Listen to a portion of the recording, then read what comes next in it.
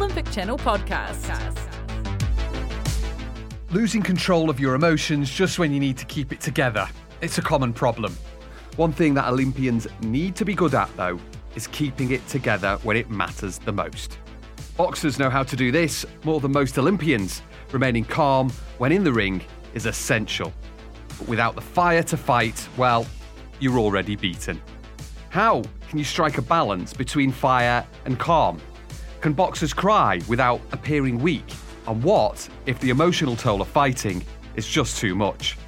Hello, my name's Ed Knowles, and this is the official Olympic Channel podcast. Each week we find for you the very best Olympians, and we ask them to go in deep about the biggest Olympic talking points. We want you to think just like an Olympian. Olympic Channel podcast. Coming up, boxer David Price opens up about his emotions. I started crying myself. Felt well better after it, to be honest. USA boxing coach Billy Walsh gives some advice on how to train your mind. It's often forgotten and left there until it rears its ugly head again at a major competition. Plus, we get a quick word with Hollywood bigwig Frank Marshall, who's been to see how the legendary Cuban boxing system all works. Olympic Channel podcast. Okay, would you rather get in the ring to box or get consistently mocked on social media? When I first thought about it, I was like, no problem, I'll just take a bit of online abuse. My face is wonky enough, thanks very much.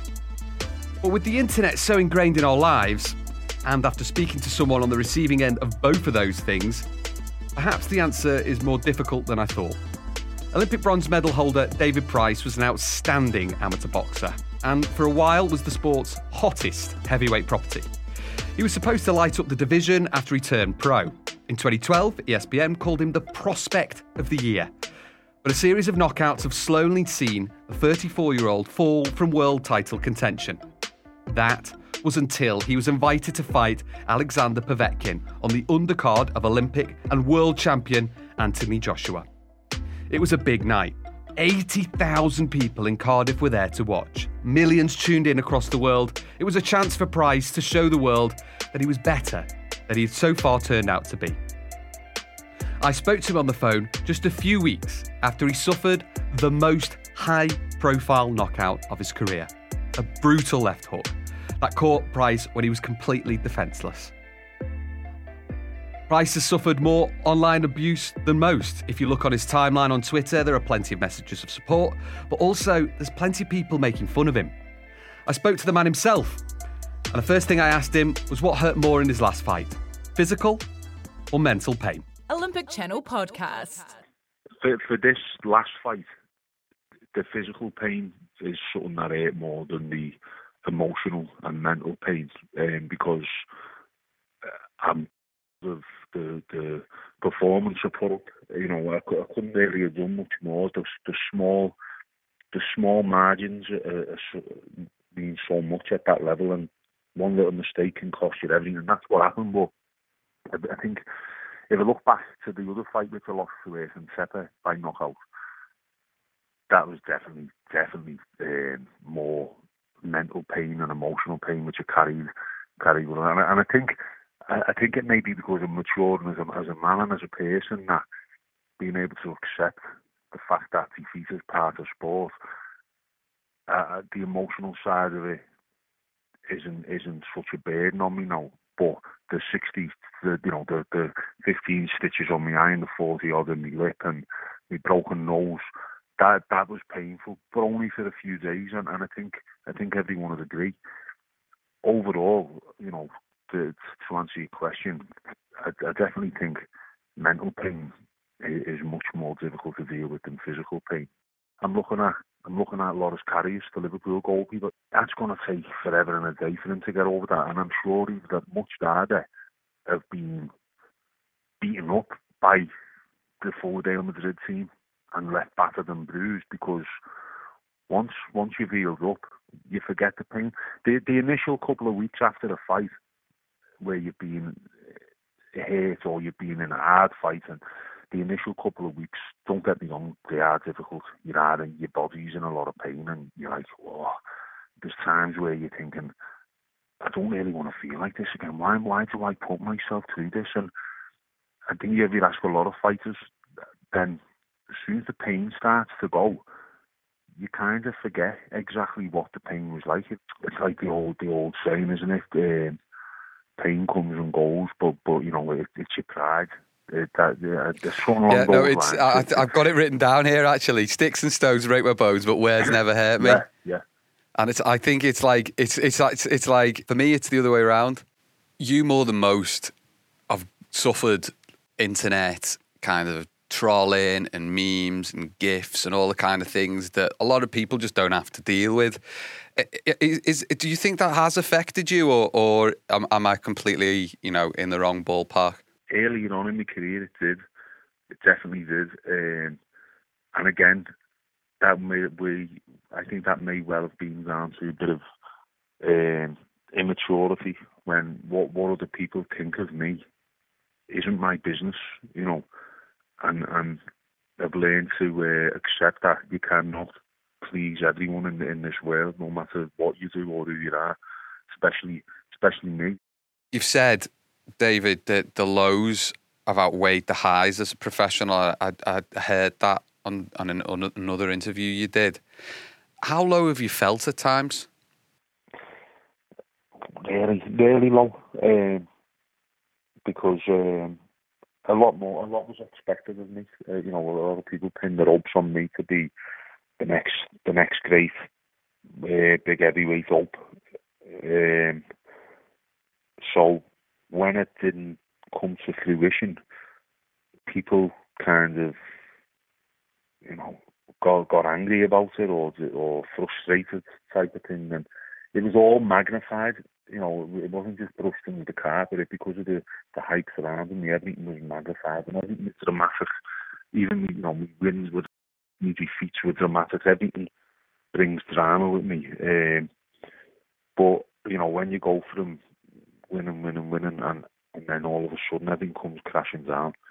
Yeah, it was low. It was ask any athlete, any fighter, especially when you've had the fanfare I was getting, and it seemed like I was going to go on to fame and fortune, and then it's taken away from you because of a defeat, which ultimately was my own fault. It's hard to forgive yourself, and until you learn to do that, you're going to be in a dark place. You are going to be low and everything else. But time, it's an old cliche, but time is a great healer. And as time passes, you accept what's happened, and life has to go on. So the lows, I'd say, have outweighed the highs. But the story isn't over yet. I could go on to put everything to bed by achieving something people didn't expect me to, and that's what the last fight, that was what I was hopeful the last fight was going to do for me, and it very nearly did. So who knows what's around the corner. I think for a lot of people, you don't have anything to prove. They've either made up their mind about you negatively, or they're going to support you and what you've achieved. I mean, is that kind of the motivation? What motivates you to continue? That's a good way of putting it as well. I've never thought of it like that. But yeah, the motivation to continue is to I still believe that I can reach a higher height than I have, and the motivation to continue is pretty straightforward. I just don't want to stop. I don't want to give up. I know when the time comes. The great boxing coach Billy Walsh, from America. Well, he's from Ireland, but he coaches America. He caught himself thinking about a couple of people that had passed away when he'd won the IBA Boxing Coach of the Year title, and he just started to cry. Yeah. He's a tough fella. You just know. Do you have a problem with, or do you think it's important to kind of lose yourself in your emotions in the right atmosphere, and maybe even have a cry? Do you know what? Crying is seen as for men just don't cry unless something really bad happens. No, and I'm the same as far as that goes. But the day before the Povetkin fight, the day of the weigh-in, the amount of support that I received, I was getting that much support off people in the sport, my friends, my family, and then it was snowballing. I was seeing that much support coming through, people posting pictures of me, this, that, and the other, and I got overwhelmed, and I started crying myself. I just got a bit emotional, shed a little tear, and felt well better after it, to be honest. It just kind of released a bit of tension, and I feel I probably needed to do it, and it weren't because I was scared of fighting. It was just an emotional time, and yeah, that was something that made me feel better the day before the fight. Like, I'll be honest, I'm not ashamed to say that. Thanks to David Price and his managers for helping out on that one. Olympic Channel Podcast. It at least seems for David Price that happiness isn't necessarily the opposite of depression. It could just be resilience. So how could this resilience be taught? I mentioned USA boxing coach Billy Walsh when I was speaking to David in the last interview. He's a two-time IBA Coach of the Year, like I said, and he's also an Irish Olympian. I wondered whether Billy would know if boxers are born with an innate ability to handle their emotions, or whether it was something that could be learnt. So I gave him a call, and I started off by asking whether he'd seen anything that his boxers had in common to take the pain. Olympic Channel Podcast. Obviously, they all like being in the ring and they all like being successful, and I think to go back to the place where, remember that day when you lost and maybe you could have won, and the pain, what that feels like, and the pain and the winning, the emotions that you feel with winning last forever, and that painful, the really painful one is the one that when you lose, and that's a place where they need to go sometimes, to encourage them to go on to take the next step and to drive themselves on to make it successful. Can you really train for, you can train for physical punishment, surely, conditioning, that's just something that an elite athlete goes through, right? But can you train for emotional punishment, or is it just something that you're born with? Absolutely, I think, there's no doubt that you can train for it. You can train guys to how to adapt and how to focus and how to stay in the moment. They're key traits of any champion. I think at any stage or some stage in everybody's career that they're going to be in that tough place that they need to come out of, and the only way to get out of that is mentally. Psychologically, you're going to take over and take control of where you're at that point in time, and then get yourself back on track, whether it's to stick with your plan or to pull yourself together and start to perform. And that all comes from your psychological mindset and, having maybe some triggers to pull yourself back from obscurity and back into the game and into what you should be doing. You must have seen some emotional fighters in your time. Are there advantages to channeling your emotions in a positive way? Oh, absolutely. I think sometimes it's good. I was an emotional fighter myself, and I've had a few between Ireland and America that have been very emotional, and controlling those emotions is the key secret for those guys. And once you're able to control those emotions, or they were able to control them, and we're aware of it, I think the whole thing has been self-aware of the type of fighter you are and being able to control that. They're going to be very, very difficult to beat with that emotion and that love and passion and desire to be successful. It's one thing to fight for yourself in the pros, but it's another thing to fight for your country at the Olympic Games, especially when, for example, like Katie Taylor in 2012, the arena was absolutely rocking to the extent that if you go and watch the video on YouTube now, you can't even really hear the commentator. it's just the whole place rocking. Amateur bouts, though, they don't always attract these huge crowds in comparison to the Olympic Games. How do you get a fighter to kind of ignore that or channel that in a way that is positive? It really comes down to the two guys in the ring. We're trying to, at the end of the day, in amateur boxing, you fight the best from the other country. So no matter who you're fighting, they're always a top class opponent. They're not fighting a bum a month like the pros. They're not building up a record for you. You're actually in against the best from whatever country you're fighting from. So at the end of the day, to me, it's nice to have the big crowd out there, but if they're not out there, you still got to deal with this guy in the other corner if you want to get to the next round of the competition or you want to win that gold medal. So that's where your focus needs to be, and really what we focus on, psychologically, is focus on ourselves. Being the best Billy Walsh that I can be and getting the best performance out of myself. What are the pillars of my performance? What do I do when I'm at my best?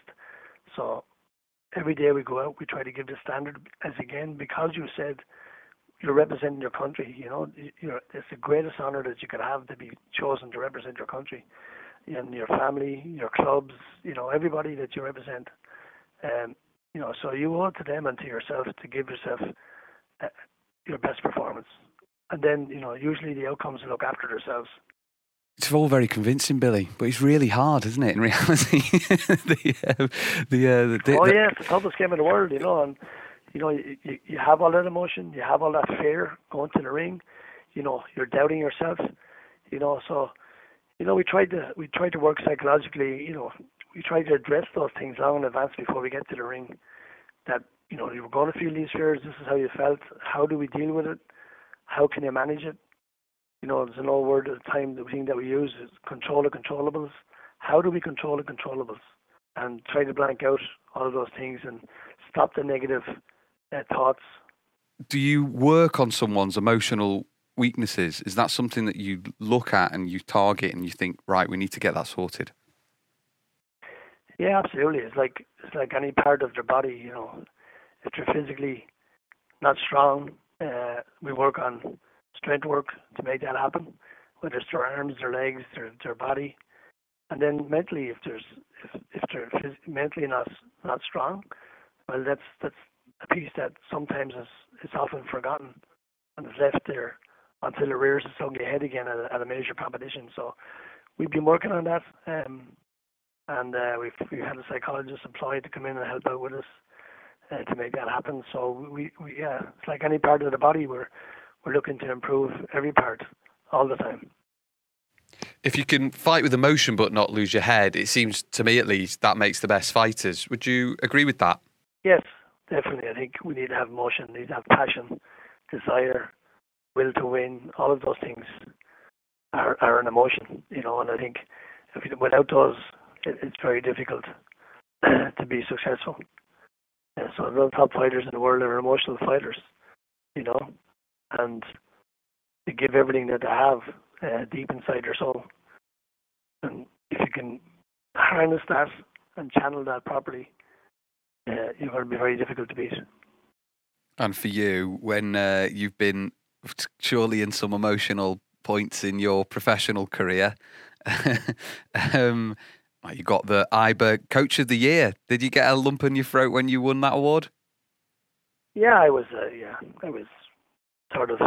taken aback a piece because, first of all, I didn't deserve it. I didn't feel I deserved it. I'm just doing a job, and it's a great honour and a privilege. But I really wanted to accept it on behalf of the team that I work with, because a lot of people are doing a lot of good work, and I just happened to be the figurehead of that.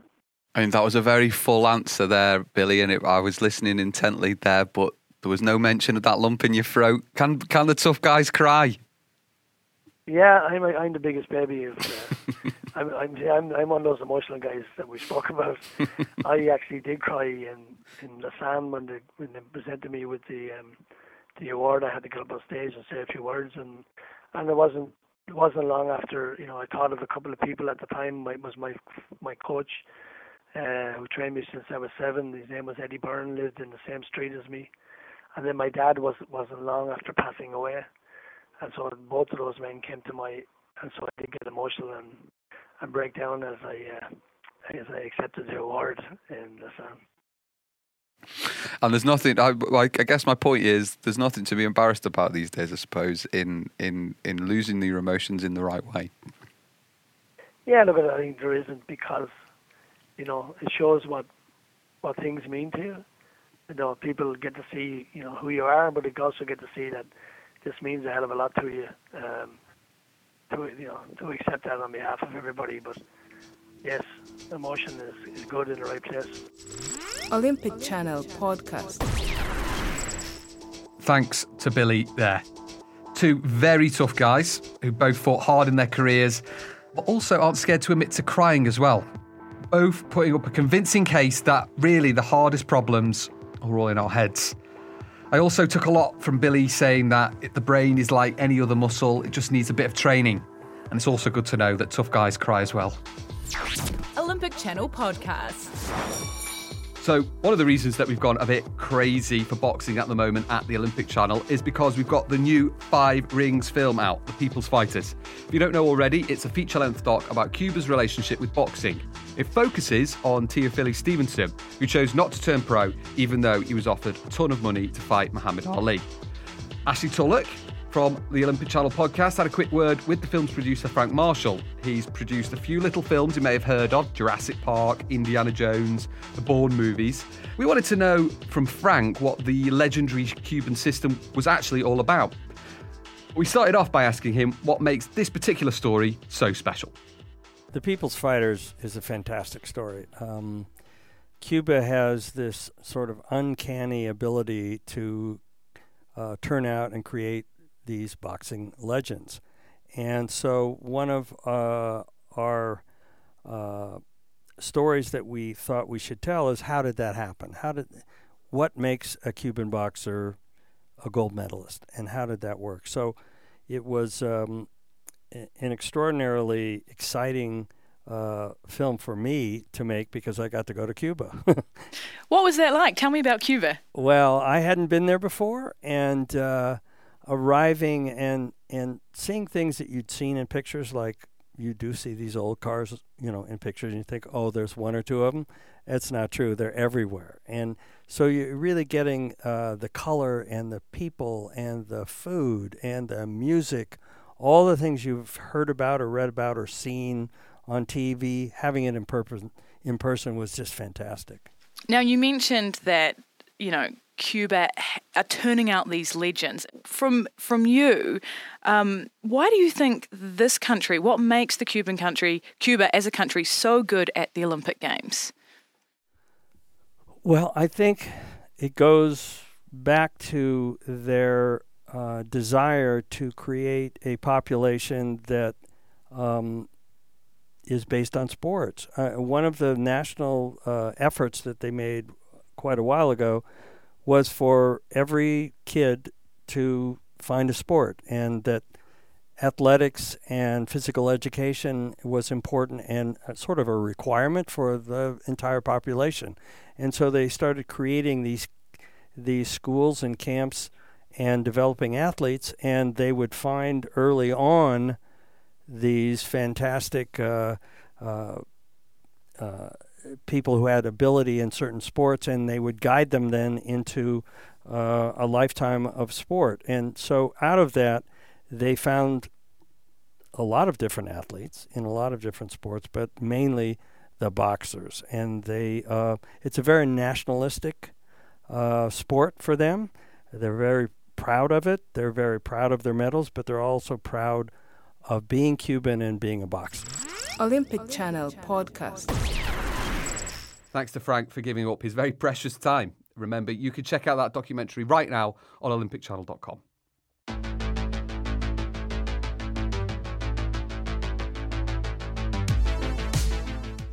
So, our timeline absolutely blew up when we tweeted about last week's episode with Russian figure skater Evgenia Medvedeva.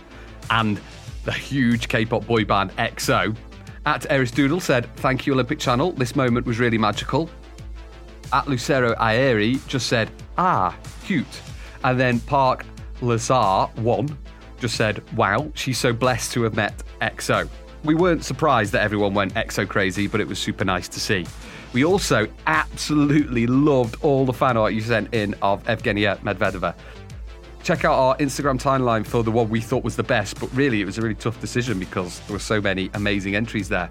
Mind-blowing. Remember that we have some really exciting figure skating interviews coming up, so if you're really into that, subscribe to the podcast and you definitely won't miss out on any of them. I'm flying solo this week, so I'm going to do the recommendations. Olympic Channel news editor James Pratt told me to get on the podcast Caffeine for the Soul with Michael Neal. First off, Michael Neal's voice is like the most relaxing thing in the world, but it's also a good short podcast for like recentering yourself, like Billy Walsh was advising. It's not for everyone, obviously, but it's a good way to find a calm moment in a busy schedule. And rather than a book, I suggest you dig out a documentary called Thriller in Manila about Muhammad Ali's fight against Joe Frazier. Obviously, the Oscar-winning documentary When We Were Kings is also really brilliant, but I just prefer Thriller in Manila. I think the story is more interesting and it's really, really amazing.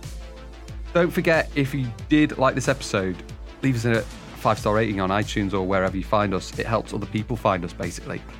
Give us a shout on Olympic Channel across all social platforms if you want to get in touch. Right, that's quite enough for this week. Thank you for listening. Until next time. Think like an Olympian.